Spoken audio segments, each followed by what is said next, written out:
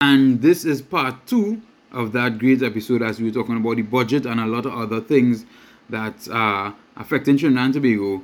This is part 2. Enjoy. So, and he's in a group in, and the day of the thing, the conversation got wild, and people started to accuse the police of not doing their work. Men say, listen, the people start posting the pictures of them fellas that was apparently on social media with big firearm and thing, right? And say, look, the police would have known these are pictures that were on social media, right? And instead of going out there and pick up them fellas, they come in to give me ticket for my tint, Right. and whatever, right? So, people in blue just get mad when they start to talk like that. So I jump out. I didn't jump out, but I just didn't pay attention to the group because it got wild. So he saw me the next day now, and he's like, "Hey, ting, see all them fellas." I said, "All right, listen, hear this now. And that's how he's saying, and some of the things they were saying was really stupid, right? Like the soldier who report his van stolen, right? Yeah. The police detain him. Yeah. Men say, you can't do that. That's stupid. I was like, wait, just now. What do you mean that's stupid? Your vehicle was involved in a crime, right?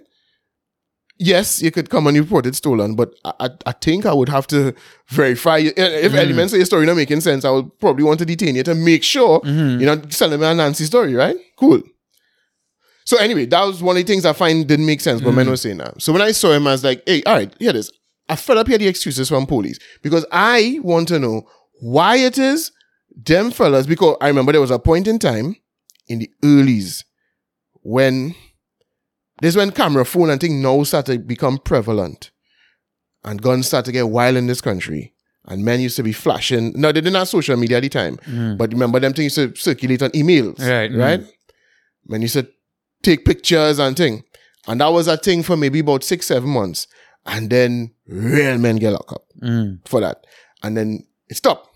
And men started to take a different tone. Hey, when man pull out camera, hey, what you doing? You trying to put me up or?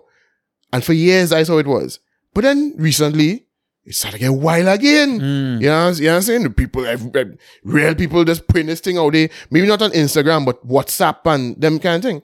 So I asked, what's YouTube do, boy? Serious? Well, you know what? A lot of them fellas, and I know this as a fact though, right? So them fellas and them started to have guns in, well, they had guns in their music videos, right? Right, yeah. And they started to get a little heat because people started to talk about it, and then they come and they started to put a disclaimer now. Yeah. In the beginning of the video. Yeah. And dog, I know certain videos. Men was kind of real thing. Right. You understand what I'm but saying? they're supposed to get permission from the police even to use play gun, in a music video Yeah. shoot. They're supposed to get permission from the police to do that. Yeah. So if they're not doing that, then again, that should be reason for you to get a knock on your door from the police. So that's why I was asking him. I said, but I don't understand. I really don't understand now how it is we could have all this legislation out here, and men essentially making themselves persons of interest by brandishing firearms, openly with no mask on their face and thing. And we can't do nothing about that. And he said, but what you want me to do? He said, most I could do is go by your house. I could get a warrant. I could go by your house. I could kick down the door. I could search for the gun. I could ask him where the gun. But he ain't go tell me. He said if he's smart, he ain't go even admit that he had a gun or that it was him in the picture, right? If he's smart, he will just not talk. Because if he admit it's him and he say it was a toy gun, okay, well, wear it and who you get it from and and how did you get rid of it? Where is it now? But he ain't go do that because he has sense.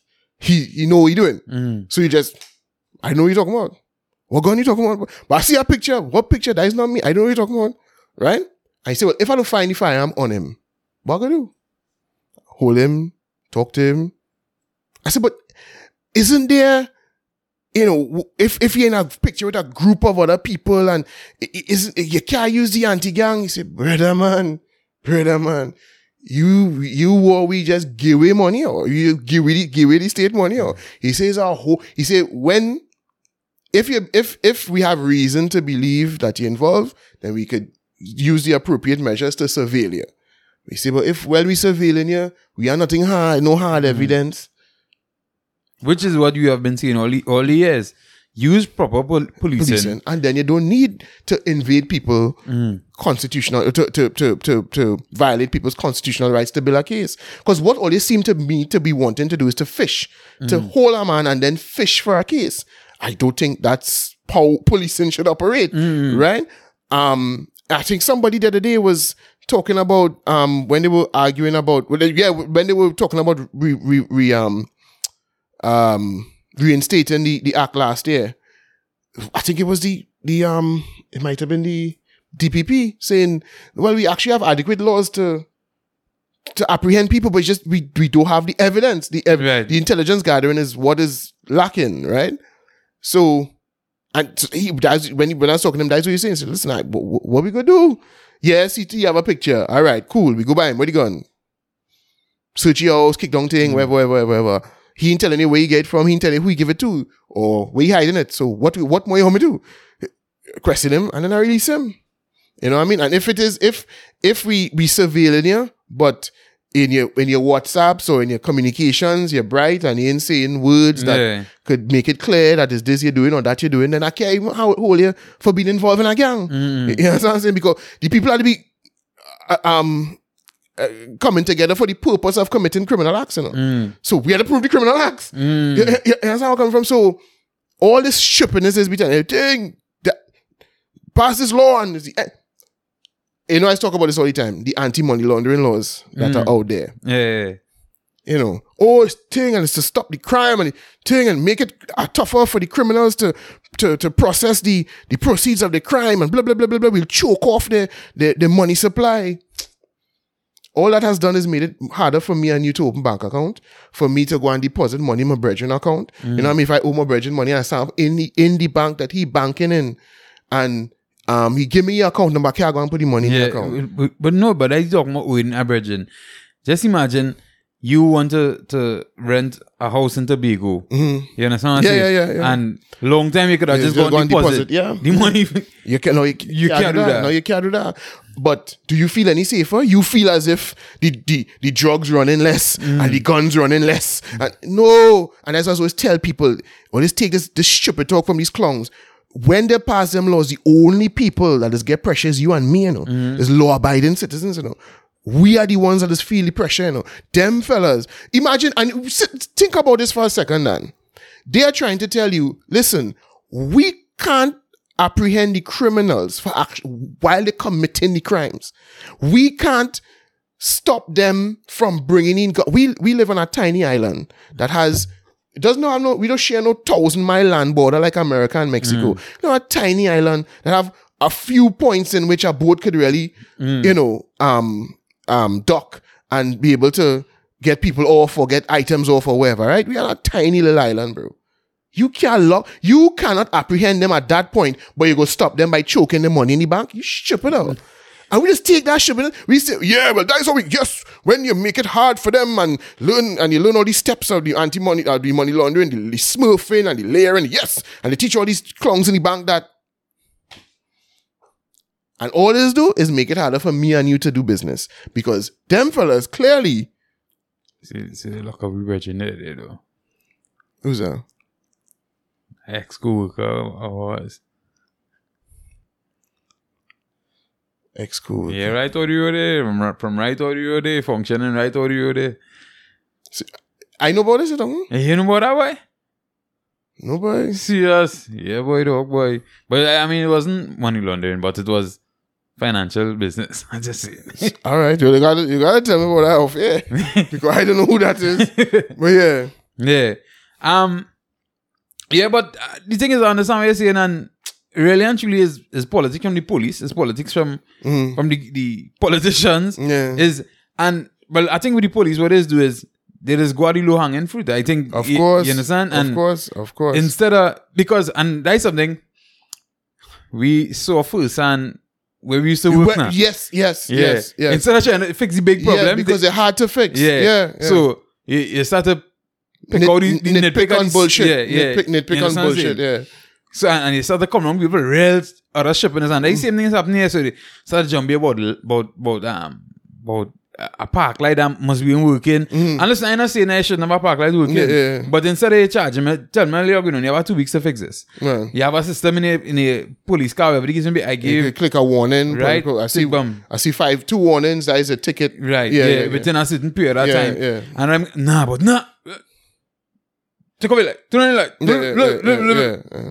They start doing inspection in your block. Yeah. While people pile up in traffic for miles. Yeah. And kill them dead, I would have stopped you for. Yeah. Like, they kill them dead. You're supposedly doing this exercise. We would think to find, real serious offenders. You know what I mean? But no, now you essentially turn into a licensing officer in the middle of the road to give me a ticket. You understand? And it's the same thing I was thinking the other day, where you just mentioned about where we used to work. Because remember, like I said last week, look at the crime situation. We're not having any, where is the press conference or the constant press conferences to deal with this thing? Why it is that we seem to be just accepting that this is how it go. And the Minister of National Security will come and, he'll talk something now and again. But this has not caught the national attention like the way the virus did. You still have press conferences about the virus, right? And then I realized it's exactly the same thing. You see, the virus, and it might sound strange, but when I say this, but the virus is an easy thing to deal with. Yeah, well, all right. What they were doing was much easier to do than to fix crime. Than to fix crime. Yeah. So they don't want to call attention to the fact, because if them call, because this should be a matter of national security and maybe even rise to the level of national emergency right now, right? In the same way that we had a public health crisis before. As a matter of fact, the Prime Minister said that the crime situation is a public health emergency, right? So why is it not being treated in the same way? Because if it is there to come to report every single day about crime, then the same way they would fight to get the numbers down for the virus, they would do everything, because they don't want to come and sit down in a press conference tomorrow and be asked, so why are the numbers still climbing? You know what I mean? And what about this? And why not doing that? And why not the scrutiny that was on them, that was placed on them during the pandemic? If you apply that same thing to crime, you wanna bet you'll see results? You want to bet you will see results, but why they're not doing that? Because that's a harder thing to do. Because it don't mean just, banning people from doing this, banning people from doing that, and just going about your business now. And even when the numbers rise, it's, the virus doing what it's do. You know what I mean? But you can't say that criminals. Well, criminals do what it's do. You know what I mean? You can't do that. So it is a more difficult thing to deal with. So that way, the way you just mentioned is 100% in effect. Because they can't solve big problems, you make a big deal out of the little things, and then you come and you make your claims.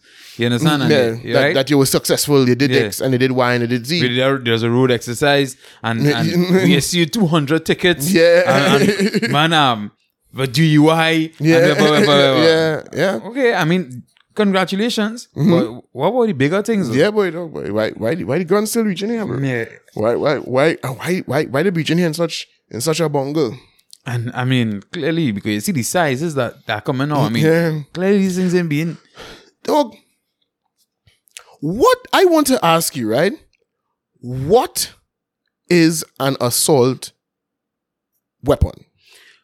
Right. So, this is a real big debate. And I swear I would have heard, like, Coley and Noir and them explain what it is before. I can't give you a sheer definition, but the thing is,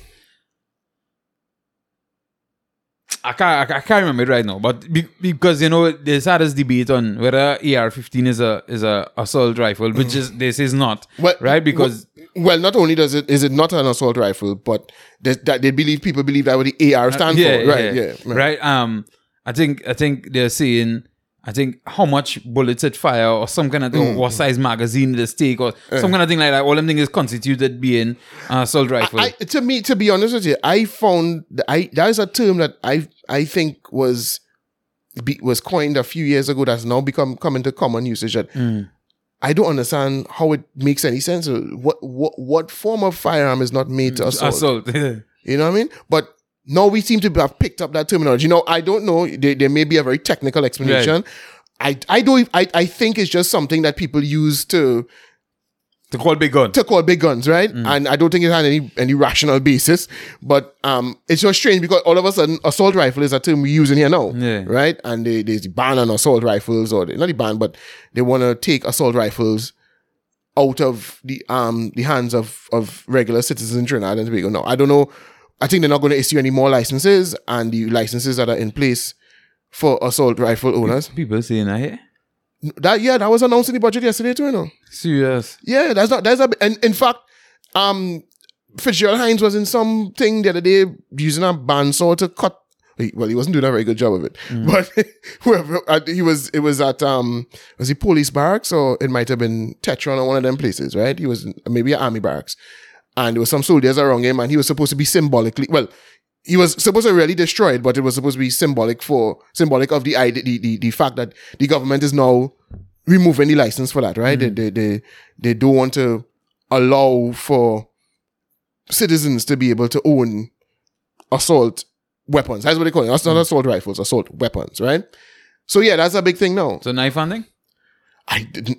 That's what I'm telling you. I don't know. This term assault weapon sounds really, really arbitrary and really strange. What? First of all, calling it a weapon.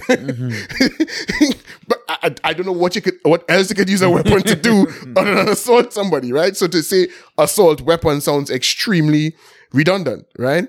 But the Prime Minister wasn't saying assault, or nor was Parliament Member using the term assault rifle. They were saying assault weapons. Okay. Right? So, he made a big kerfuffle during. Boy, them Indian and them go real close, huh? What I give up all the tree line.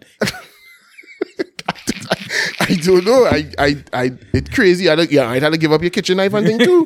So, but yeah, they raised the price for regular firearms, for the renewal of regular firearm licenses. And they said they're going to ban. I think he said that apparently that was the case before. I think he was taking a dig at Gigi, saying that it changed under him, that we weren't given licenses for assault weapons before, but no, we're doing it now. I think that's what he said.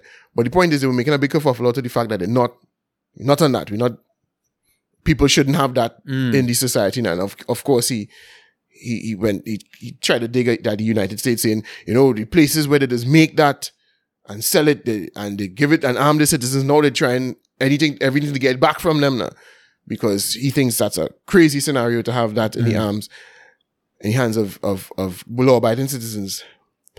The problem is not being in the hands of the law-abiding citizens. It's not in the States. And is it? Yeah. The problem isn't people, law-abiding citizens have it.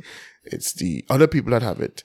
And why you can't stop them from having it. You think licensed firearms is the problem here in Trinidad and Tobago? Yeah. So you could symbolically destroy your assault weapons as much as you want. But you had to get your hands on the ones that the criminals have first. Try to destroy them one. Yeah. You understand? Yeah, but nah, them have it at the beck and calling. You understand what I say? Teachers, yeah. Yeah, this thing with the teachers and them and they rest and reflect, and then the AG and them come for them hard. The AG wasn't, well, I mean, the state, the state through Reginald Amo, yeah. They went and they filed the injunction saying that, what they were planning to do was illegal. I didn't go deep enough in it to understand how or what make it illegal this time. Well, I mean, that's a bunch of industrial relations law that I'm not interested in. No, so we don't need to. Right. The point is, it was granted by the industrial court. So. Right. So, Jude boy, at this point, here, this is the angle I want to bring and look at this from, and I mean, I'm willing to change my mind if somebody could present a different argument. First of all, what I want to say first is, also I think the government could play hardball with them. Reason being, they know only one lead the work. Well, ultimately, remember, it's not about whether they lead the work or not.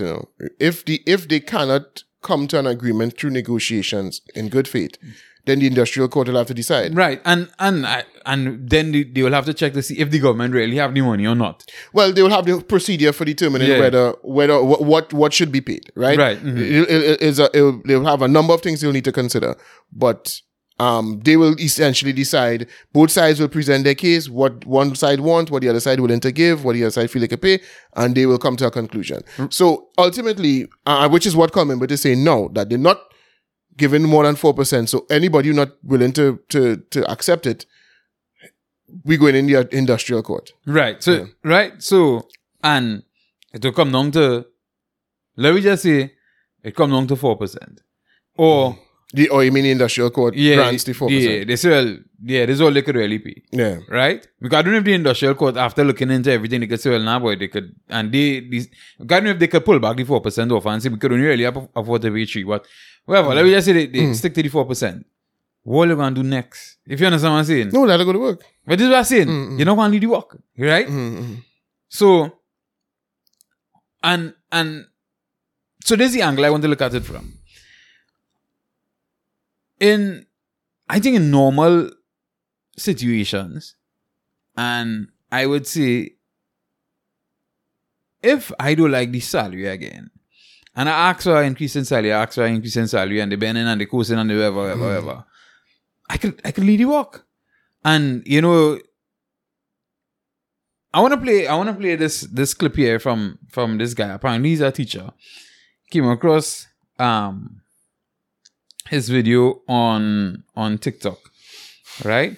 And he was good old TikTok. Yeah, he was stitching somebody else's video apparently, right? So somebody was what? Stitching up. That is when it takes a piece of somebody's video and they put it in your video, and right, and you comment on their video using TikTok lingo and yeah, boy, it's good. Hell, I hear me, boy. So this is going to be a very contentious post, but respectfully, I don't care.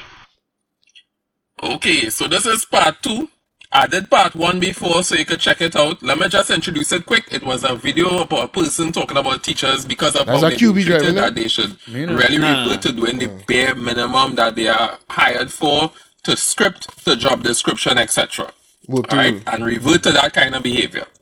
So this is part 2. I did part 1. If you didn't check part 1, you can check the foundation in that part 1 video. Now, part 2. Now, the part 2 now is looking at those being impacted the most. As I said, teachers are being impacted like any other industry, but take for instance, the type of job we have is almost like parenting. It's not parenting, but it's almost like parenting. It's like you as a teacher, one of your main roles is something known as sacrifice. That is part of the job. Is it fair? No, might not be fair, but it's part of the job. It's a reality. You understand? Now, here's the reason why I say that, because these children, okay, when you take out your frustration on them, and is it their fault? No. But when you take out and decide, you know what, I'm not going the extra distance, because that's part of teaching, going the extra distance. Ask any student who's been impacted by a teacher. It's not the teacher necessarily who just showed up, put the work on the board, sit down and did the bare minimum. It's the teacher that took the time to speak with them, give them maybe some extra classes, took the time to explain the topic again, call them up when they were sick, visit them in the hospital, had that little extra WhatsApp group. These things are not paid for, but these are the things that impact, because you see, our role as teachers is to impact the next generation so that as we get older, we can have a better society. Now, if we decide that we're not going to do that and we're just going to do the bare minimum, well, okay, we could do that and we will be legally okay, and maybe, but the same generation is going to grow up. What will they do when they become teachers? What will they do when they become parents and have to raise children in the future? They don't know anything about sacrifice.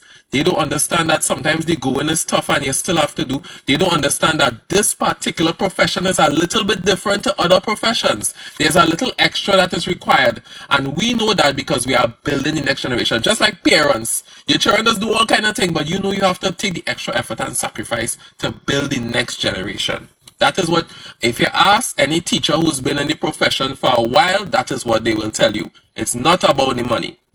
Am I okay with teachers not being respected financially? No. But I am not talking about the budget situation or that. What I am looking at is, what is our role? And we have to look at that very seriously before drastic action come meet us in the future. All right. So, how you feel about that? Because my thing is, when you're getting to certain jobs, you understand that, they say teaching is not a job, it's a vocation. I think they say, right? Just like the media, right? Sometimes you're forced to go way beyond the call and way beyond what a salary could ever pay, right? Well, that's not necessarily what it being a vocation requires of you. When they say it's a vocation means a calling, right? Yeah. So what it speaks to is the motivation for engaging in the job. So that's what I was going to say next, right? So what does end up happening? So things like the media, you would find if media is not really a calling, if that is not something you're passionate about, that is not something that for you, you'd find you'd go in there and you'd get despondent pretty quickly and you'd come out, because it takes more, and it takes so much more that it's just really passion, and that whatever it is with that is make you do more. You understand what I'm saying? If you're a person who I prefer my 8 to 5 or 8 to 4, whatever the case may be, and I prefer to do it. It's not about that. And I think it's similar. But I think there's a big difference. I understand what you're saying, but that's why I'm saying that it being a calling doesn't necessarily translate into sacrifice. If sacrifice means being underpaid, or sacrifice means being disrespected by a boss, that is not necessarily what it being a calling requires of you. Because you could want to commit 100% to your job, right? But and you could want to do that because, not because you're being paid to do that, but because you have something within you that makes you want to achieve, or makes you want to produce in a particular way, right? In that job. But that is something completely different from saying, well, because I love this, or because I'm passionate about this, I'm going to allow myself to be disrespected by a superior, or allow myself to be underpaid. You understand where I'm coming from? So you say, if media is your passion, then you should want to go beyond the call, beyond the call of duty or whatever, right? Or give above the minimum required. Yeah, that's true. But I would say I was passionate about media, but where I worked before, I didn't feel inspired to do that. If you understand what I'm saying. Because ultimately, it wasn't about whether the job itself was worth my effort, It was whether condoning the nonsense that was going on there was worth my sacrifice. Right. So this is there's the spin on it. At that point, you can choose to say, well, I need to learn this. I'll leave in New York. You understand what I'm saying? Because the thing is, and what, for instance, for me in the media and working where we worked before, that was my passion. Some might say it's my calling. The reason I would probably veer into, because for whatever reason, I really love Dana, but clearly we still kind of doing the same thing now, right? And at a point, you reach a stage where I could have no longer taken the disrespect from the people involved. Right, but remember, you would have tried and done. And if there was, let's be honest, dog, if there was a union where we worked, and you always complained about how long you worked for the same salary, right? If there was a union, I think they was trying to get one together or something at that point, right? Twice. Right. Yeah. But if there was a union and the union had they finally organized into a union, and the union was saying, listen, we're going to negotiate for wages. The negotiations, they felt they were being disrespected, so they want to initiate industrial action. You wouldn't have done it? Right. I would have done that, but what I'm saying is, the thing is, I think... Well, that's what they're doing now, No. All right. So, for instance, with us there, also, plenty of times we get dog shit money, wanted more money, plead for more money. Okay, didn't have a union to push it, whatever. But we still showed up and gave as much as we could have given to the company. And as I say, the thing is, if I felt like the money wasn't necessarily the issue at a point, what became the bigger problem was the disrespect. Right. You understand what I'm saying? And even if you got more money, the disrespectful people or the people who are disrespecting you, we're still going to be there. Disrespecting you, and you feel like you're feeling lesser or you're feeling, you know, you're right. I would have still leave the work. Right, I understand that now, though, but you would have taken time. They are, okay, what they're simply saying, no, I'm not saying I agree with them wanting more money or not. I'm simply saying, they are saying the negotiations have begun. Right? We feel disrespected. So now we are taking the requisite action. And it's not like if they're doing this for years and it's going on for years and years and years. I think from, and you know teachers, would you say all of the teachers, because a lot of the teachers now, they when they arguing for this more money thing, the next thing they're talking about is the amount of disrespect that is faced in the workplace or any money thing. That had nothing to do with me. That part of the work. Yeah, so if you don't like that, then you shouldn't be a teacher. Well, right. This is what I'm saying. So, and I guess I should have put in that. A lot of teachers know they're bringing up the disrespect that is faced, whether it be from principal, ministry, students, whatever the case may be. And so, no, we need more money. No, my thing is, if you need more money... No, I don't think they're saying they need more money to deal with the disrespect, you know. What they're saying is, we are entitled to negotiate. It's how people say it on social media. But look, okay, listen to what they really mean. What they're really trying to say is, listen, this work we just do hard, right? We don't complain every day, but this work we just do hard. But now that we're negotiating for more money, and obviously they will be saying to themselves, people arguing, but what they want more money for? And so now they're saying to you, dog, you know why it's deal with in my work, bro? You know what I mean? So I am asking for more money. I don't complain every day, but now that I'm asking for more money, let me go through the process now. Let me do this. All that they're engaging in right now is what they up until the last attempt at industrial action that they were going to do Monday. Apparently, at least for now, they don't have the right to do that, right? But all they are doing is taking illegal steps that they are allowed to take to negotiate for more money. And I'm not against that, you know. My thing is, if you owe more money and you're getting more money, but why am I hearing so much talk now about how much issues you have with the profession? Because it's now they're negotiating, and people are probably coming at them from the perspective of, because remember, you aren't a teacher, so you don't care about them. You don't care about their worries. And so you thinking, you vex about how your child can't go to school, and you find they're just complaining. And so a lot of people are probably coming at them with, oh God, always want your money. And so they are saying, hey, listen, I just deal with the real shit on my work, you know, bro. So we are so now that we are negotiating for more money, give your ease up now, because but if you say that, well, that's fine. But when there are teachers coming out on social media and saying, I must go to school and deal with this from this one, or deal with this from this one for that same salary. Well, as I say, I don't know, because my thing is the same issues you're having with more money, and if it's such an issue for you, you'll still have the same issue, you know. Right, I understand.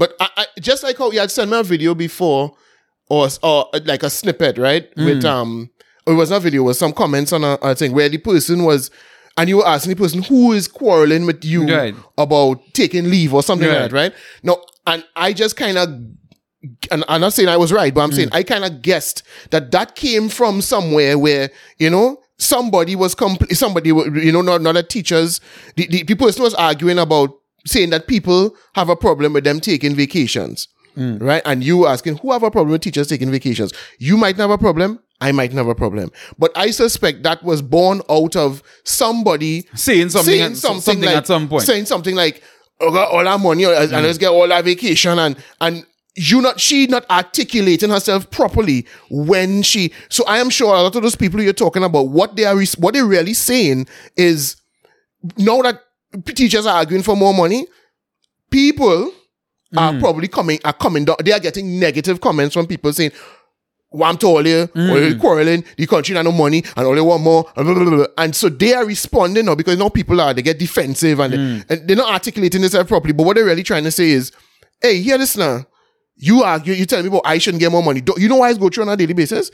This what I just go to school and get this from students. I just go to school and get this from principal. I can't ask for more money. What's wrong with you? That is basically what they're trying to say. Maybe not all. I can't defend these people. I don't know them, but I suspect that is what that is born out of. You understand? That's what they're really trying to say. They're getting a lot of heat now from people because people probably find it unreasonable for asking for more money, and they're saying, hey, dog, I just deal with real shit on my work, so I want more money. You understand? No, I do agree. I don't necessarily agree that their salaries need to increase by, any extravagant amount. But I'm simply saying that that's what they're trying to articulate. Because my thing is that debate is a separate debate. How much it should go up, by, if it should go up, if it shouldn't go up, if we as a country could afford to facilitate it. Yes. Where their salaries stand in comparison to the average salary on a whole. Or comparable professions, things that would require the same amount of skill and dedication and time. Right. Yeah. If is it comparable to that? Right. Yes. If we had a go into that, is all a different discussion. My main focus is, and also if they say, well, boy, this is all right. If they come and say, Dan, this is all right to negotiate and negotiating. Yeah, and that's what it is. Yeah. But don't come to tell me about the ministry or the ministry this shit here. Because okay, so when they get more money, I go pacify how the ministry this shit here. Yeah. No, and you're right in the sense that there are some people they should just leave the profession, right? They aren't called to teaching. It didn't call them. They ran for the money. And they would be shitty teachers, whether they pay them $1 million or they pay them $2, right? And plenty of those people might be the people they're talking about as well may fall into that category. They ain't good at fat, and they're not really contributing much to the work in the first place. And all they're looking for is excuses why they don't do the work, right? Instead of saying, well, listen, this is what I signed up for. And this is what the work entails. So now you could say things like administrative things. You could say, I didn't sign up for that. Right. But once you did anything to come with to do with the students, apart from them physically assaulting you or something like that, I don't. That's what I tell you when you start with that. I don't want to hear that because you sign up to deal with that. You sign up to deal with young human beings, and young human beings can do all kind of thing. You understand what I'm saying? So I don't. No, you could say, listen, when I signed up for this, I didn't sign up to be bullied by an administrator or signed up to be disrespected by an administrator. I didn't come in the work for that. You understand what I'm saying? So that you could have a grouse about, but dealing with these students and having the pressure. I have contemplated teaching on many occasions, bro. I know what has always stopped me. I know I don't have the patience, Dan. I cannot do that. So instead of me going there and becoming one of them same teachers, and to be fair, I would never become them, right? But I may be harming the students because I don't have the patience to deal with them. I may be doing more harm than good. And I don't want to, after bashing shit teachers for my life, well, the shitty teachers I had, I don't want to go now and become one of them. So I go lead the people profession alone, bro. You understand what I'm saying? The most time I do is teach adults. But you see children, Dan? Nah. I'm not getting involved in that because I do have the patience, bro. I find it hard to maintain my composure dealing with my children, trying to teach them. And they're my children. And these are my children. I don't want to go in nobody's school and lose it on other people's children. You know what I mean? So I stay far from the profession, but these people do that. They don't do that. It's just a salary, it's a work. I want to get a work because all they're studying is what they could do with the salary on a monthly basis. And I mean, I get that. I understand that. I would take many a job that just for the salary, but not something like that. Not right. And I think, that's the point I'm making too, because it's the same thing that you'll end up learning about the media when you reach in the media. You're like, is you really passionate to drive this one because it's no money. There's no money involved in it. Right. And the environment you're practicing in makes a huge difference. I thought that once I was allowed to do something along the lines of what I liked, that I would be happy forever. But you realize, nah, bro, you could get paid to talk for a small amount of hours a day and still be extremely frustrated doing that job. If you had told me that, as I felt up telling that, if somebody had said before I got that job, hey, you're gonna only work 3 or 4 hours a day, right? And you're getting to talk. And you're getting paid X amount. It wasn't $1 gazillion, but especially for 4 hours a day. You had told me that prior to joining there, I'd have been like, dog, sign me up then. And I would have thought that if you let me do that, you could never see me frown a day on that work.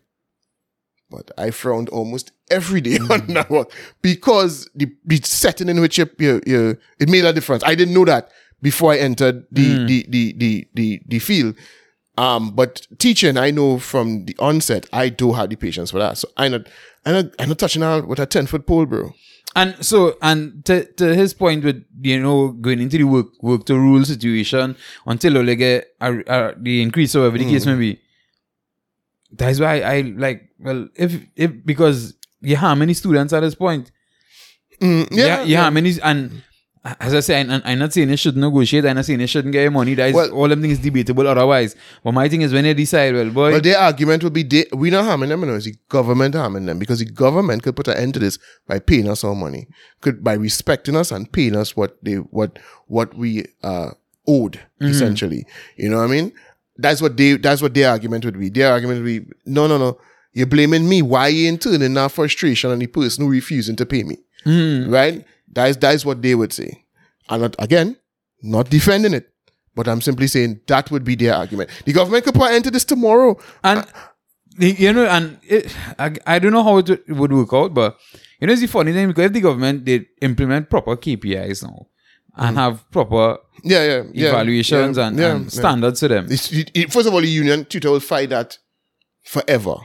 They will fight that because you know what their argument will be? Yeah, you can't judge me when you're putting me in a classroom that don't have X and don't have Y and no support from this and no support from that. And then they want to come and judge me on who pass and who ain't pass. That is not my work. I can't do that. No. That is what they will say. I know them, I know them.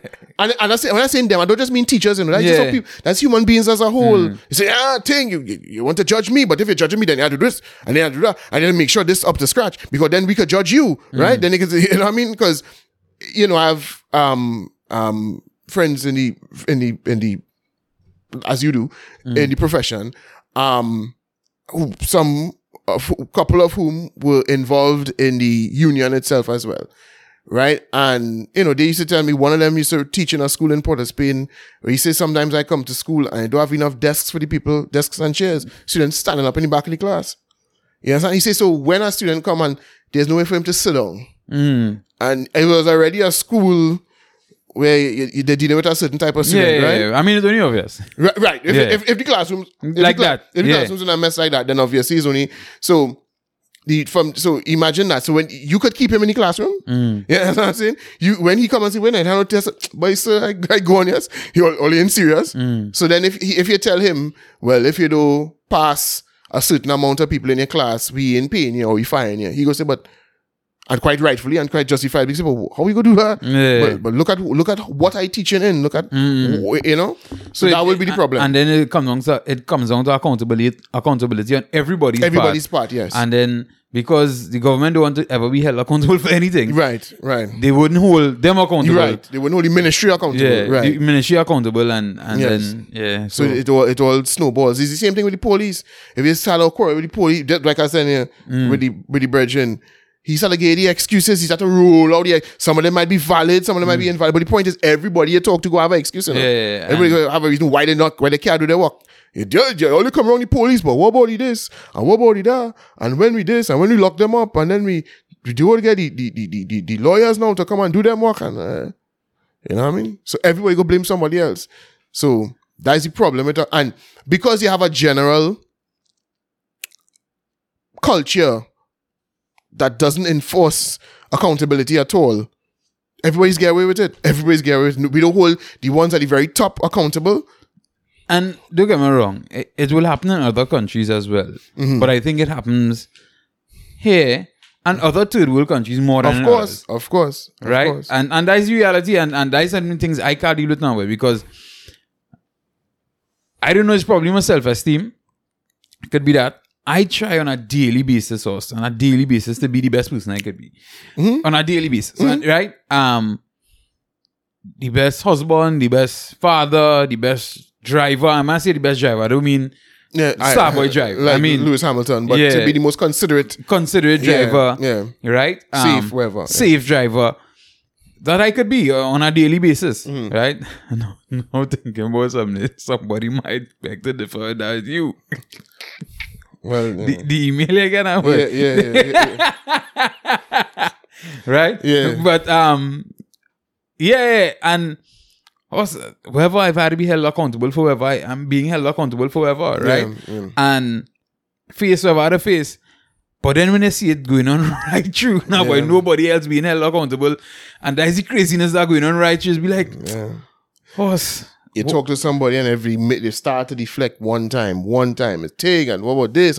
Oh, the last one who do this, and oh, the last one, you didn't have that same energy for this one. Jesus Christ, dog, where are you going? You know what I mean? I feel you 100%. What I try to do personally, how I see it is I try to avoid hypocrisy, right?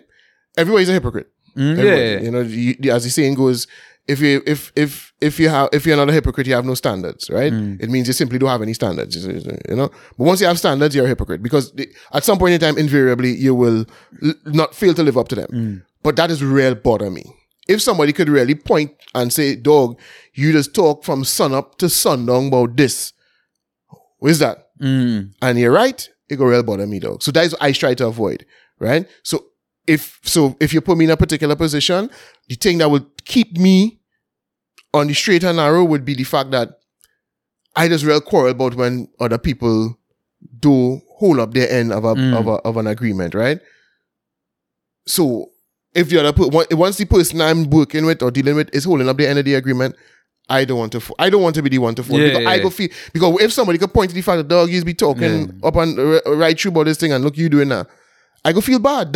I will be unable to sleep that night. Seriously, no exaggeration. And that's what I'm saying. I think it was with my self-esteem, because I don't ever want to be the wrong one. You understand what I'm saying? I don't want nobody to say, well, it's your fault this fall long, you know. Right. It's your fault this fall short, you know. Yeah. I work extra hard. Well, you see, the thing is, other people say the same thing too, but they have a different strategy to deal with it. Because that's a dangerous thing to say, I don't ever want to be the one that's wrong. That's cool if how you deal with it is that you want to make sure you do the best job as possible. But what that just translates to in other people's minds is that they don't ever admit that they're wrong. You know what I mean? Yeah. So they don't want to be the one that's wrong either. But instead, what the way they deal with that is just, well, I tell myself a story that makes me the hero and you the villain. or you know, no, but it's not my fault. It's because of them. Right. You know what I'm saying? Yeah. That's the issue. You deal with it from the perspective of, well, I don't want to be wrong, so I will do all I can to do the best job possible. But not them. Them just be like, I don't want to be the one who's wrong, so I'll just make it so that I'm never wrong. You know what I mean? and you know, that's why I get licks. So I guess you probably get some degree of licks. I mean, I was there for much longer than you, but a lot of the times I'll be like, hey, what are we doing? We're trying to accomplish this goal. Yeah. But what we're doing here is not going to help us get to where we're trying to go.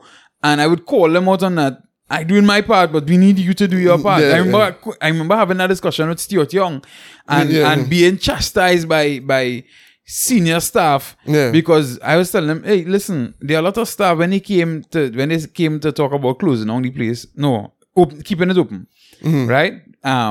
When they came to talk about keeping it open, but all you have to work harder. And I was like, whoa, hold on. There are a lot of people on this level here that works hard, right? But we had to understand about ceiling. And the ceiling is the management. And I had that conversation and I was like, listen, if I need you to assure me that if the management is the one that's keeping back the progress, that all you're going to do something about that. Man, you don't make no assurances. Right. I was like, well, we can't make no assurances either. Exactly. Because you see, imagine, and that came from the top dog in that particular setting, right? The top dog is... So imagine you had that conversation with a CEO of a company. You work in this large company and the CEO has called everybody together to have a meeting. He's a newly appointed CEO and he has... he's holding a general staff meeting and these are the new demands, these are the things he wants and so on. And you say to him, hey, hear this now. I willing to work, but we have to make sure those above us, the middle management and senior management who clogging up the pipeline with dog shit, We need to make sure them will work. Imagine if that CEO said to you, bro, I can't guarantee that. You know? Yeah. That a CEO would never tell you that. You understand what I'm saying? A CEO would never tell you that. Now, I understand he was not acting as the CEO of the state agency at the time. But essentially, he's the top dog. He's the point at which the accountability stops. Or else he wouldn't have been there. Right. Right? Mm-hmm. Right. So and telling people to work hard. Right, exactly. Right. So the fact that he was watch you dead in your face and say, well, bro, I can't guarantee nothing, you know. Well, then what are you doing here? All right, so if you ask, or you're wondering, where does the culture of lack of accountability come from? There's the answer right there. At the very top. I wasn't there for the meeting. Yeah. I was there, I was working there at the time, but I wasn't there for the meeting. Because I don't like to be, I don't like to be pappy showed now, boy. But I probably wouldn't have been able to stay silent at that point. Because I'd be like, what you mean? You can't guarantee that you go get the ship running, right? Because that's what I say. When I'm telling you that middle and upper management need to sort themselves out, what I'm telling you is, in order for the ship to right itself, the captain and them had to be on point. And you're telling me I can't guarantee that. So what are we doing here? So you can't guarantee that the ship going and be steered in the right direction. And my thing is, even if you decided to ask, but young man, how long have you been here? Or, what you could say about yourself and this. So I guess I was actually here from the start. Like, especially started the TV station. I was there before the TV station started, right? Yeah. So I can tell you, I have seen them come and go. And I have seen the shitty ones also stay. Right. You know what I'm saying? Right. And I could have broken that down real simple for you now, boy. But it's not even, he shouldn't even, I could understand if he said, well, listen, the day-to-day run-ins of the thing would be outside of my purview, right? But what I could assure you is that on the end of the ministry, we will be doing all we can to make sure that everybody who is here is held accountable. A simple thing. You know what I mean? Because there's a fact. The day-to-day running was not his business. Yeah. Right?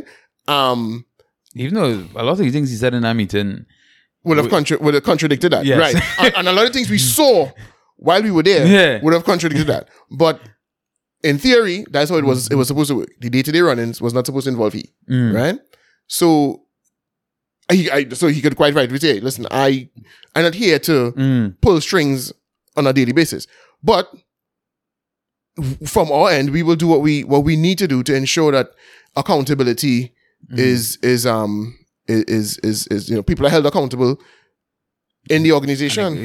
And you have our support. You as the ground level staff, you have our support. We want this thing to work for everybody. Yeah, exactly. And if that was happening, but if accountability was in place, the place wouldn't have gotten to that stage, in the first place. state that it was when he became involved in the situation. It wouldn't have gotten to there, because if there was a culture of accountability, then once failure existed, people would have been, if not fired, they would have been, made to get in line. You know what I mean, or at least to improve or given a chance to improve themselves, But as we, I don't want to get into too much with there, but how you could have accountability when you don't even outline what the objectives are. Right. You're not even clear what the objectives are.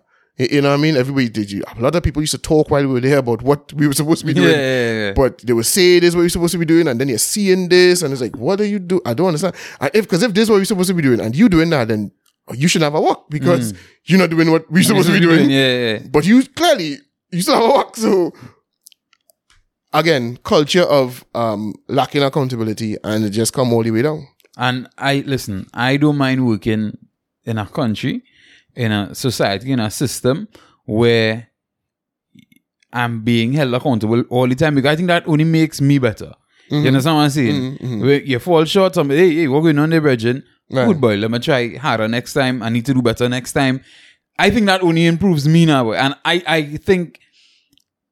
just like where we used to work before, I kind of outgrew the place in terms of, I felt like, yes, I could have gotten better, but I couldn't get better with the people who were there. Right. But there was nobody to lift me up any further. Yeah. Right? And I think that started to frustrate me now. Listen, the fact that we've been talking about that place for this long is already upsetting me. Well, I hate to talk about no, that but I mean, place. but generally, but I talk more generally, and I just went back to the place because, as you know, there's one place I work like nearly forever, right? Like for most of my adult life. Yeah. But I never worked any one place for longer than I worked there either. Okay. Yeah, so I worked at a number of different places, but I never stayed that long. And anyway. So, and you know, I just trying to bring it back to the fact that I don't mind working in a country, in a society, living in a country, I mean, or living in a country, or working. Well, I mean, going to live or whatever. But in a society that helps me become better. Yes. Right. And I feel like there's something that's very hard to find in Trinidad. You know, a society that helps you to become better. Yeah, I agree 100%. And if it is that, and one thing you could kind of live with, is if, because you were mentioning before, if they hold you accountable all the time, right? No, that could get annoying, yeah. Right? But the part about that makes it bearable is that it's not just you, right? It's not that, they're on you all the time, but everybody behaving wild. Everybody is doing what they want. Now, in any society, there'll always be a privileged class that's allowed to do kind of what they want, right? But a functioning society, a society that isn't tinkering on the verge of collapse, it means that the rule of law, yes, it may not always apply equally to everybody, but the people it might not apply to are a tiny, tiny minority. But in Trinidad and Tobago, the problem is that, the rules, there's a whole lot of people that don't follow the rules, and you're the only jackass out here suffering because you choosing to play the thing. And the thing is, and it's high and low, and I think that's what they're saying. You're crazy in a way because I try not to say low grade people, right?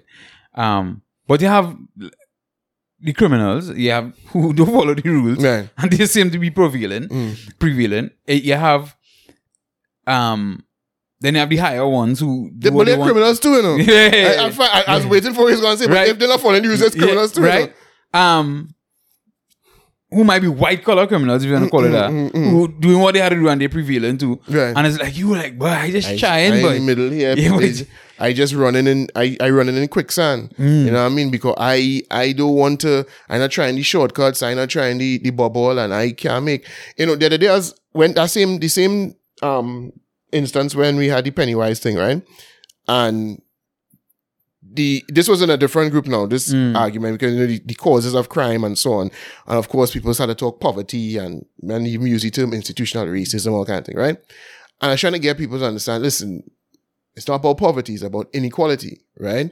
What is happening is we live in a society where there are a lot of people who have real nice things, right? It's not like long time where everybody was kind of basically poor. And yes, there was a privileged class, but first of all, you barely encountered that privileged class on a regular basis, right?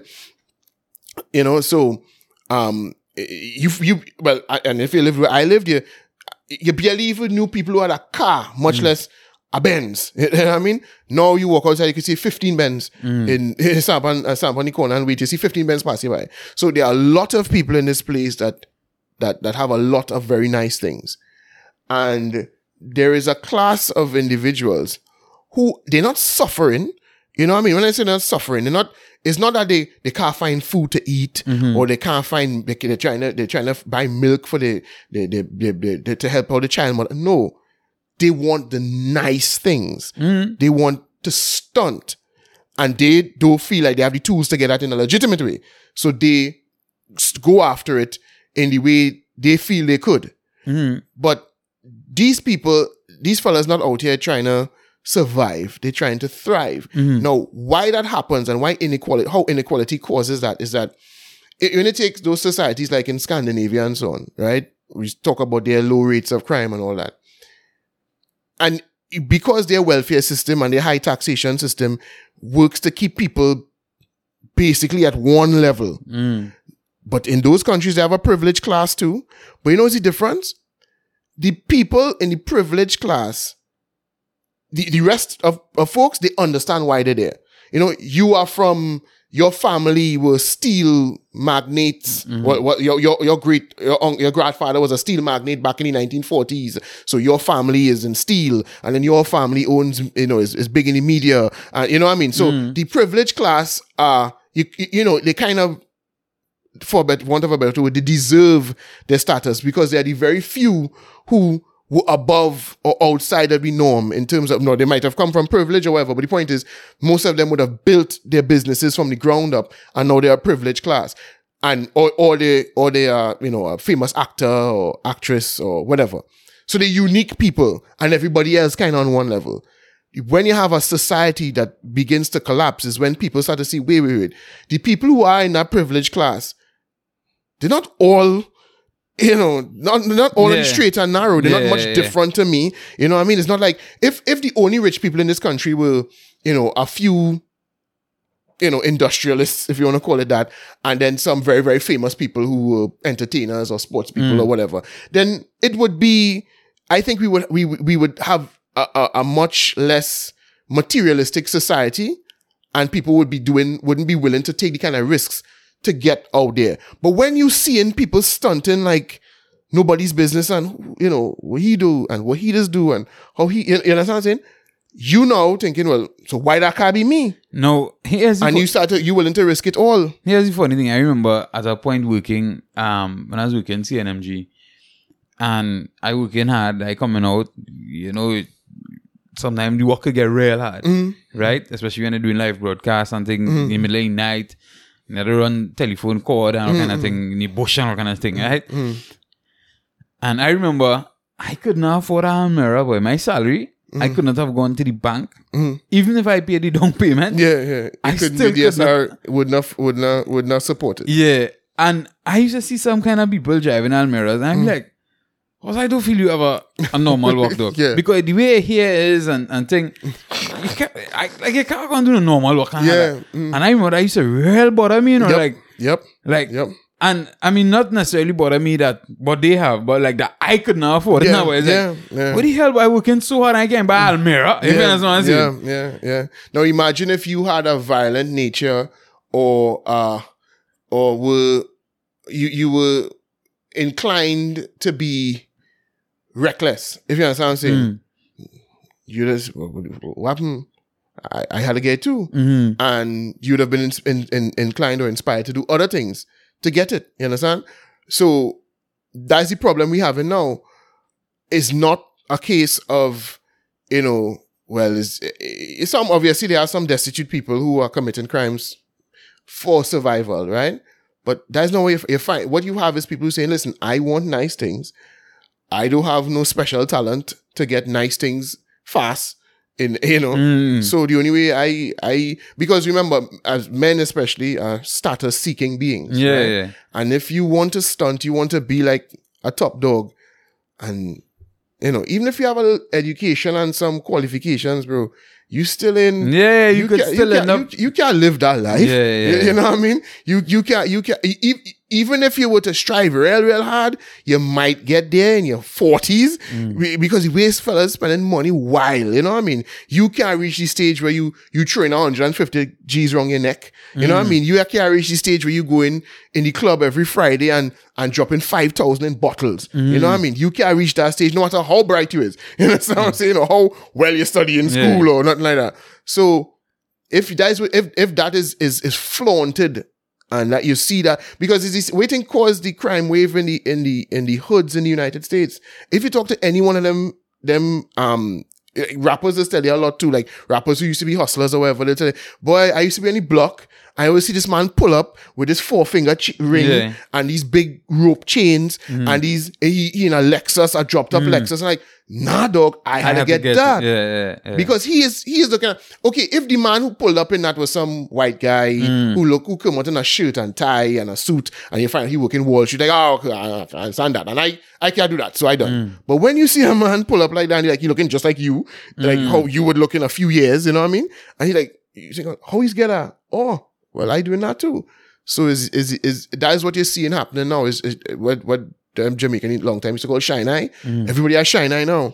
And it's the inequality in the society that I don't know if you follow the story from after the Pennywise thing where they went by the family or one of the young fellas who was involved. And the woman says the mother, and she says she glad they kill him. No, not that one. It's that the next one where they went by the mother and father in the house. Apparently the family was doing pretty well. Apparently father drive a range. The mother drive a Benz. And that was the one who get the Hilux purchased. Yeah. Okay, right. Yeah. Right? Yeah. So apparently the son house, or whatever the case may be. And then, but I mean... You sure the parents? I don't want to say that on the podcast, but... You know I mean, it's a legit question, right? Yeah. I think the father he say he have a sandblasting business. Okay. And that does make good money, though. Yeah, I know. How much people here do that. Yeah, I know. Yeah, and apparently he had some contract to go Barbados the next week when his son, right? The week after the son get killed or whatever. So, I mean, if he again had to leave here to go Barbados to sandblast, I mean, probably getting paid. Let me not speculate too much. Right? I just was studying, okay, maybe. And then it had a next one who, I think they say the father was some manager in some bank or some kind of thing like that. Well, the mother who I mean, these sounded like level-headed people. Right. Because, when I kind of summarized it by saying she was glad he died. Right. But what she meant was, if this was the life he was living, if he had survived, he would have probably gone on to torment more people. And she's grieving for him, but she didn't agree with the life he chose. Right. And if he had to go down that, if he had to do his best, he gets sent home, right? And the father, again, it was a 2-parent household. The father was also interviewed, so it seems like an intact home. So far, it seems like all of these people came from intact homes, right? And none of them look like sufferers. Even the pictures you've seen of them prior to their to them going on a little escapade, they didn't look like sufferers. So yeah. So I mean, that speaks, I mean, to a lot of things, in terms of what's going on, like. I mean, because especially the one with the range dog. I mean, you could have borrowed that even. I think the father say, he had access to it. Well, I mean, in some of them cases, there's always that one. You would have encountered many of them. I would think I encountered so many of them. Especially in QRC and things, people who don't have to be involved in them thing, but they just have something weird about them where they must be involved in badness, right? And he might have been one of them who just wanted respect so bad, or used to line with these fellas, and when these fellas turned into wannabe G's, he decided he wasn't going to abandon them. He wanted to be a G too. Or it could be if you feel pressured. I'm not saying fully pressured to do it, but if there's already the team rolling. Yeah, and you want the respect of these people so badly, or you want to line around them so badly that you get involved in that. So there's always the off chance of that. But most of these people, I would suspect, are fellas who trying to stunt, and they don't have another way. Because and somebody get vexed with me when people saying how they chose the easy route now, like. You saying that the easy route, and the easy route, that is just the route them chose, because I would work CPEP 10 years before I ever pick up a Matic and shoot an innocent person for a payday. I'm telling you that. So that is not an easy thing. And I'm not saying I wouldn't do that only because it's against my values. I mean, dog, I don't have the belly to do that. You understand what I'm saying? I don't have the belly to pick up a firearm and kill an innocent person, dog. I don't have that. I even if you gas me up to the point where I feel like, yeah, boy, yeah, we going after these millions, because I will reach up on the scene and I go freeze. Because this man is doing nothing, dog. Nothing. I don't have the belly for that. I'm not pretending that. You know what I mean? So, for me, that is not an easy thing. So, them didn't take the easy route. They just took the route they felt was accessible to them. That is the route they felt they had at their disposal. And if they were, again, there's always the weirdos, the people, you see it in rap music all the time, the men who have money but still insist they must, to keep it real, be back in the hood or whatever, right? So you might have some clowns who have it but still want to do it. But generally, these fellas is fellas who feel like this is the only way I could get it. I don't have the tools at my disposal to stunt like that right now, legitimately. So this is how I go out to do it. So how do we get them to value things other than material? You know, how we could get them to value life over, because think them fellas send home 2 people and possibly 3, because if the woman doesn't survive, them send home people to do what? To wear Jordans and gold chain. You understand? So what kind of weirdo you had to be, where your mind had to be for that to make sense to you? And then I know you would have seen the things going around, the screenshots of the like Instagram conversation. Not conversations, the posts, like the stories posts where somebody saying big up all the risk takers. Yeah, no, well, it's not a big bacchanal with that, because a girl come out and say, she come out and say that, you had to get them fellas respect, you had to get them fellas taking big risk, and so to say, some all out here, small risk and handbag all looking to grab. Right, and go after poor people, right? Yeah. And it's like, dog, think about it now, though. You feel you want to live in a world with people like that, though? Nah, boy, though. Boy. You and these people had to share this tiny little island we live in. And listen, there's not no. I don't even want to talk to you no more. I could reason with you. You know what I'm saying? You on the next planet. So I find people like you should just go and live with people like you, because I can't reason with you again. You see what happened there. You see what and your first thought. And I didn't think it was a lie. I don't think it was I don't think it was trolling. I think it was simply, I think that's what come to her mind. Oh, well, I thought it was a fella. Yeah. But that's what come to their mind. I can't live on the same. Them people vote this count just like yours. But here's the part. The thing is, she was saying this in her live now, boy. And it had real support for what she was saying. Well, I didn't see her live. I saw a snapshot of an Instagram story. Like, you know, you could post, you could create a post and just type text. Yeah, that's what I saw. I didn't see somebody saying that in her live. There's a girl saying it in her live. And when people started to come for, she went back live again and let them know, hey, boy, listen. You understand? Then people are children going to the same school as your children. When people be driving next to you on the road, then people vote counting just like yours, bro. You understand what I'm saying? So when you saying you want to leave this place, and the thing is, you could have them feelings, you know, but you must feel kind of funny to bring it and put it out publicly. I tell you, even if you had that feeling, bro, I don't even want to be around you. I agree with that, but the thing is, the fact that you could feel comfortable to say it on an Instagram post, in an Instagram live. Yo, I think that says even way more now, boy. Well, I guess maybe. But I mean, I don't even know, boy, because, you know, I saying like, dog, you know, I know there are people who I have come across who would contemplate engaging in them kind of thing, right?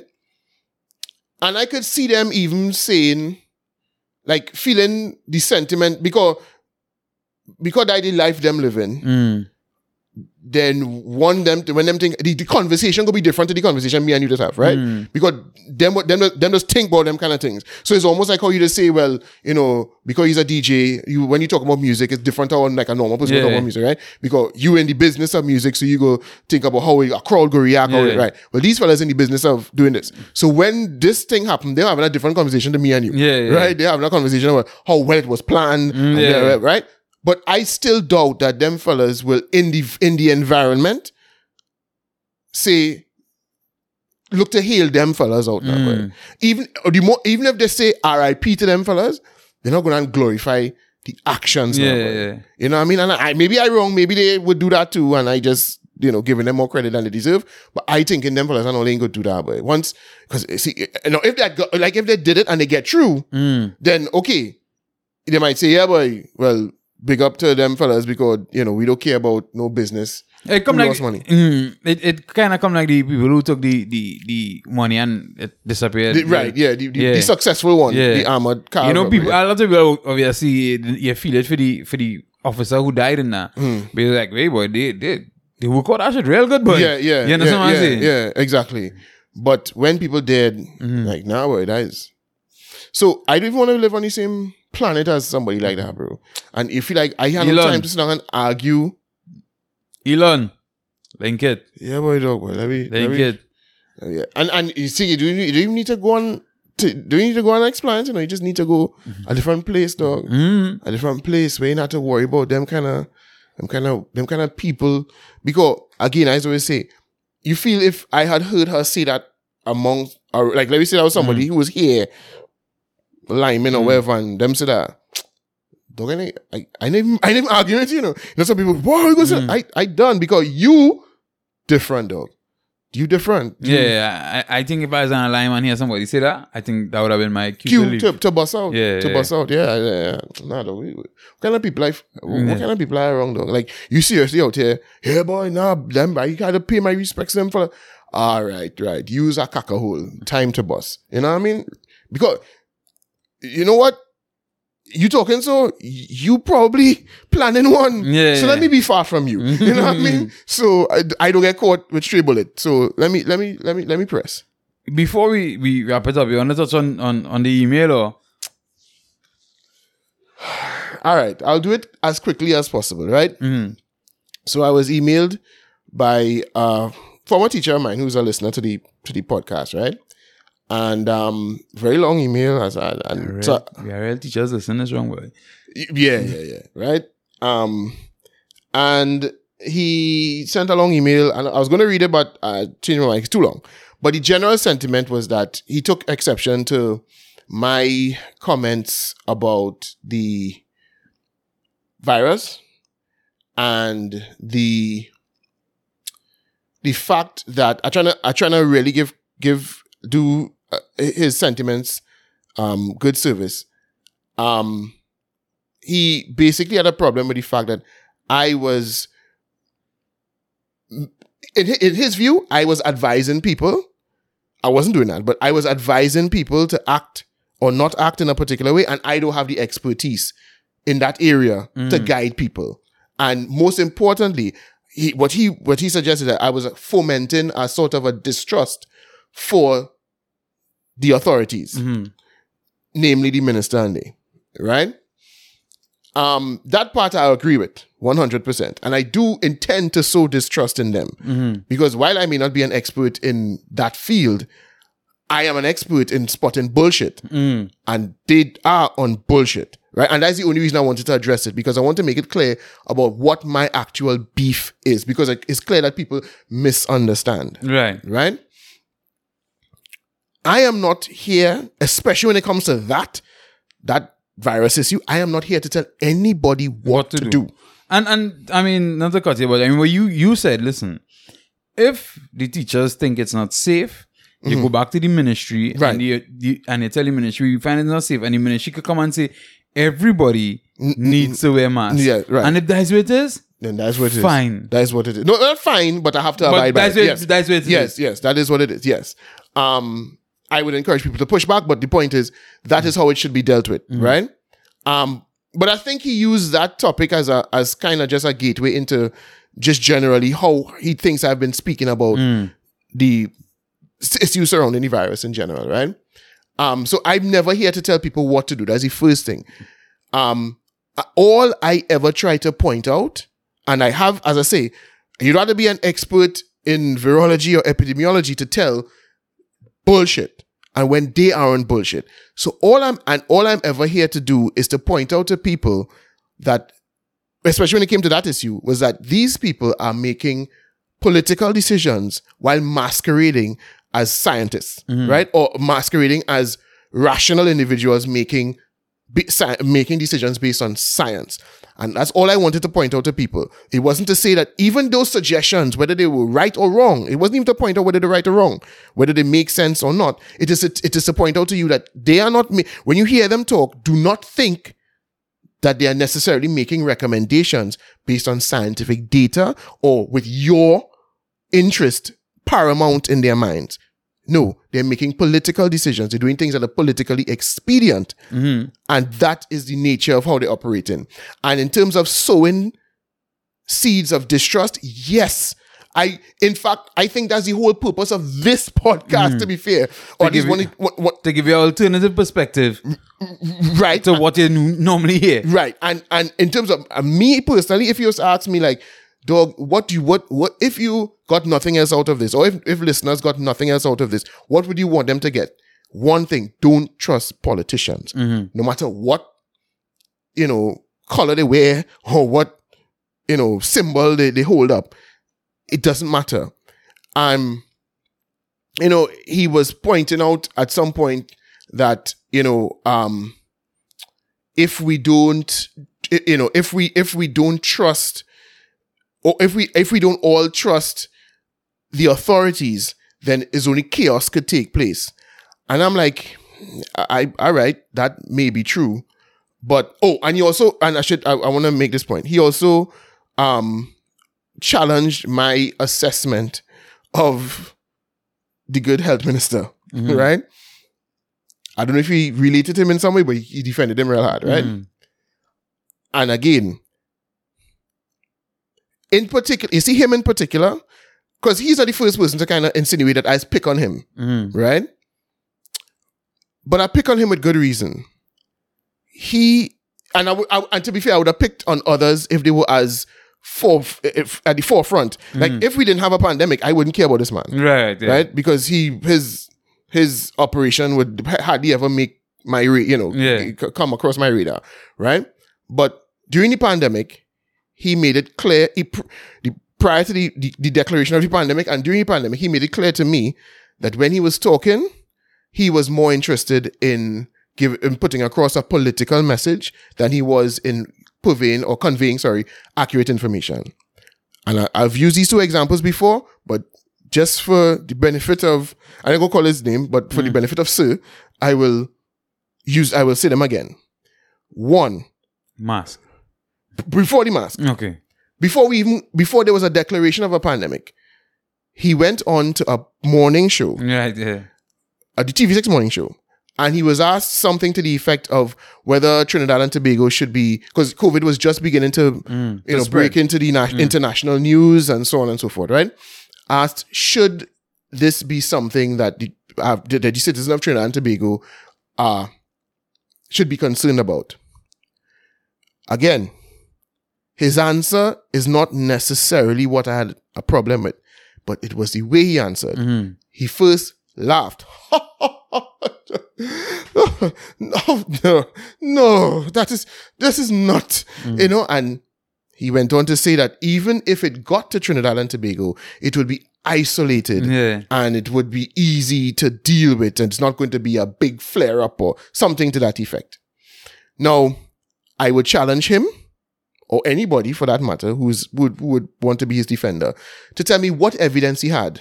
What did he know about the virus at that stage that would have given him reason to say that? And when clearly the reasons was a topic, it's because it was a major concern for a lot of people. It didn't hit their shows, some of them shows yet, or hit them hard yet, but they understood the level of risk that was involved. Right. And okay, there were, at that stage, to be fair to him, there were a lot of unknowns, right? But there was nothing. Why would he say that if it came here, it would be easy to isolate? How did he know that? What information was in did he have access to that gave him the impression that the transmissibility of this thing made it easy to isolate and eradicate? What did he didn't know anything. That's the reality. You know what he was doing? He was talking because in his mind, it's just like swine flu and MERS and Ebola. You know them thing. There's this international news, but it's never come here. Yeah. You understand? And even if it come, because I would challenge him what information you had with regards to transmissibility of the disease at that time that would have given you the impression that even if it got here, because it's stupid to say it wouldn't get here. Again, how you know that? But even if it got here, it would be easy. What information were you using at that point in time? None. You were just talking out your ass. And he could have simply said, this is what he could have said. If he had some sense, this is what he could have said. He simply could have said, well, at this stage, we are monitoring, we keep in contact with all the global health authorities. At this stage, it doesn't seem to pose a threat to Trinidad and Tobago.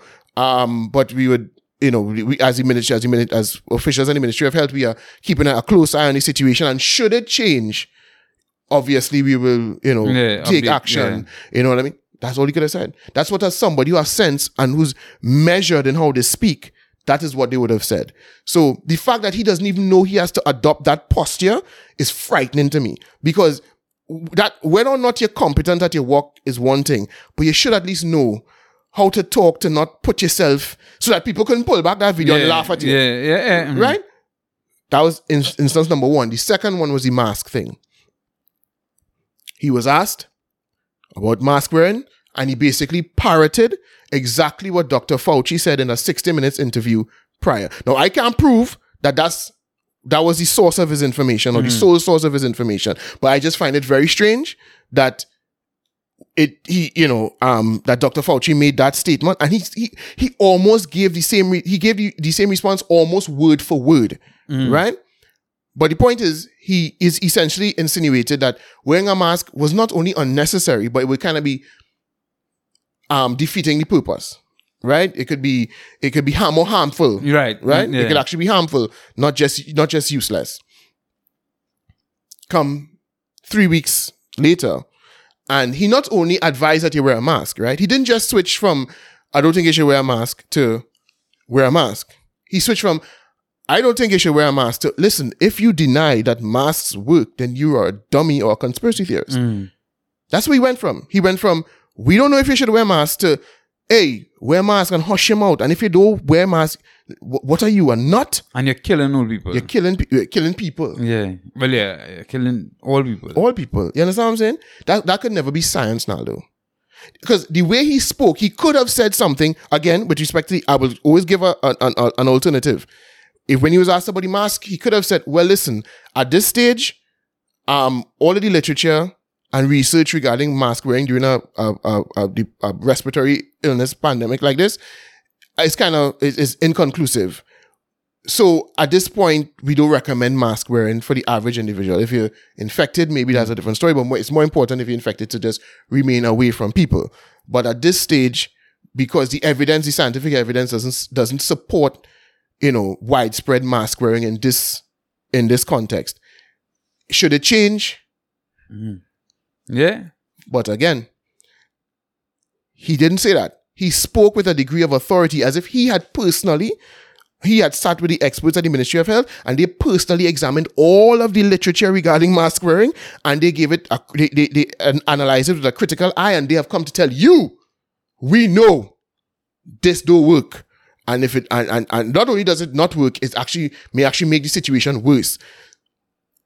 But then they come and tell you 3 weeks later.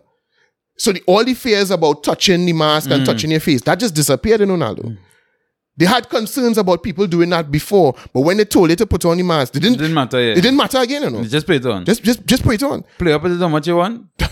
Put it on and leave it on whole day. You know what I mean? If you come outside, you wear it whole day, or go in as it's not even to say, well, wear it in certain settings or whatever. No, they were encouraged wear it all the time. And then at a point, then they came to mandate it that it be worn once you step out your door or off your property. Right? Could that be science now, though?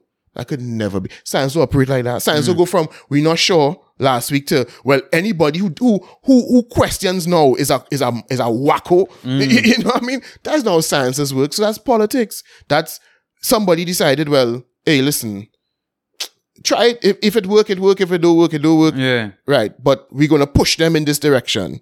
We had to try what we could to stop this thing. And so it went from, well, we're not sure if to wear it to, no, well, hey, wear it or I'll tap you in the head. You let me ask you now, you'll probably be biased, but using them two examples, bro, do you think I've been unfair? The thing is, I you know me, it's very easy for me to unmarry myself or not be married to anything, right? Or to any particular situation, because I could kind of railway out, both sides. And even then, I was like, oh, something is not right here. You understand what I'm saying? Right. And a lot of these times I've listened to the individuals because like, was clearly you don't know what you're saying. Right. You're fishing. Right. You're just saying things. It seems like you're throwing things on the wall to see what sticks. And I have always felt that way about him. So I could understand what you're saying. I mean, for us to say for anybody to say, I mean, I could understand why some people might feel that, you might be a professional and the way you talk on certain things, could cause a problem. But that's because that person already wants to feel a particular way. Right. They want to feel the opposite way to what you're speaking about. Right. They are not a person speaking from a purely objective standpoint. Right. They believe the other side. Yeah. So they think your criticism is unwarranted. Right. Because if they thought that the authorities were guiding you in the wrong way, then they would be happy that you challenge the authorities. Yeah. Right. And my thing is, you don't, and I urge people, you don't need to pick Jude's side or pick their side. Sometimes you just need to Just listen. Listen. I hear this one side. Let me pick up my phone or let me pick up the computer and let me dig and hear what other people are saying. Right. And that's something that I did plenty during the pandemic. Let me hear what this one's saying. Let me hear, then when I found like Dr. John Campbell and... No relation. And I realized, okay, he seems to be unbiased. And I think he's tipping in the other direction now. Well, I ain't paying attention to him now. Yeah, I think what he realized is that his fan base is kind of the skeptical, the skeptics. He kind of naturally attracted skeptics. So now he kind of plays into that. Okay. Because that's what the YouTube game ends up being. You have to feed the algorithm and feed your fans. And so in a way, you might start off just being a truth teller, But then when your truth kind of attracts a certain type of person, those people want to hear a certain type of thing. So I'm not saying his information is unreliable, but I could tell when he is trying to paint a picture that would appeal to people like you and I, the people who are skeptical of the mainstream narrative or whatever. He kind of does lean into that a little bit. Right. So, and I came across him to get the information and all right, cool. And he would quote where he get the information from or whatever. In case maybe something I'd click and do some reading or whatever. And him and it's our next Sanjay Prasad. Vinay Prasad. Vinay, right? Yeah. I would have taken some of his stuff. So, and that's why I urge people to do. I think that is one of the things I want this podcast to do for people. When they hear it, sometimes we wouldn't get it right. And I will understand that.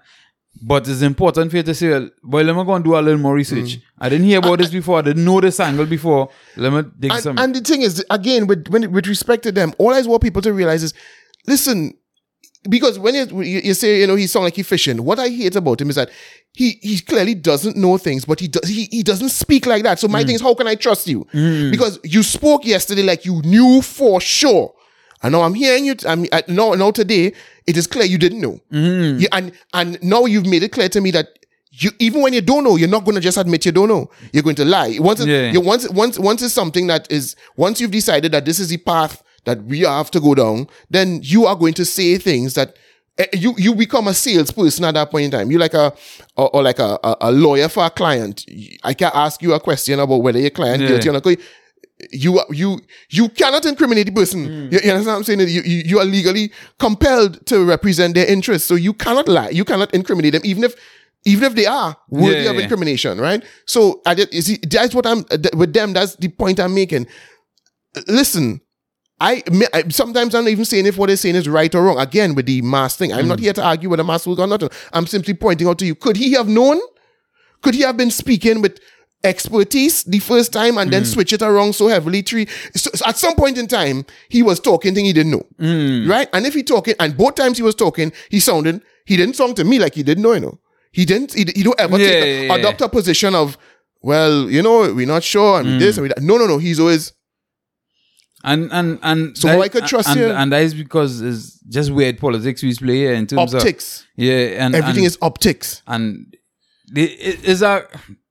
they're not humble at all now. Exactly. Yeah, and because they think their job is to always seem like they're on top and they're in control. And when he's out there, and I always feel like he's playing more to his boss than to us. Because he more than whether people die or not or whatever, he is more concerned with when he come from that press conference, will he get a call from the boss saying, hey, what shit you doing? You know what I mean? That's what he seems like. Every time he seems to me like he's playing up to the boss. He wants to get a commendation for the boss for doing a good work whenever he had to talk to the people. That's what he seems like he's more concerned. No, that's just my speculation. But it's clear, and it's kind of like the same thing we were talking about earlier with the anti-gang act. How are I supposed to trust you when you were promoting the act? You spoke like if it was a godsend, and after that, crime done in Trinidad and Tobago, and now it's been in place and there's been no effect.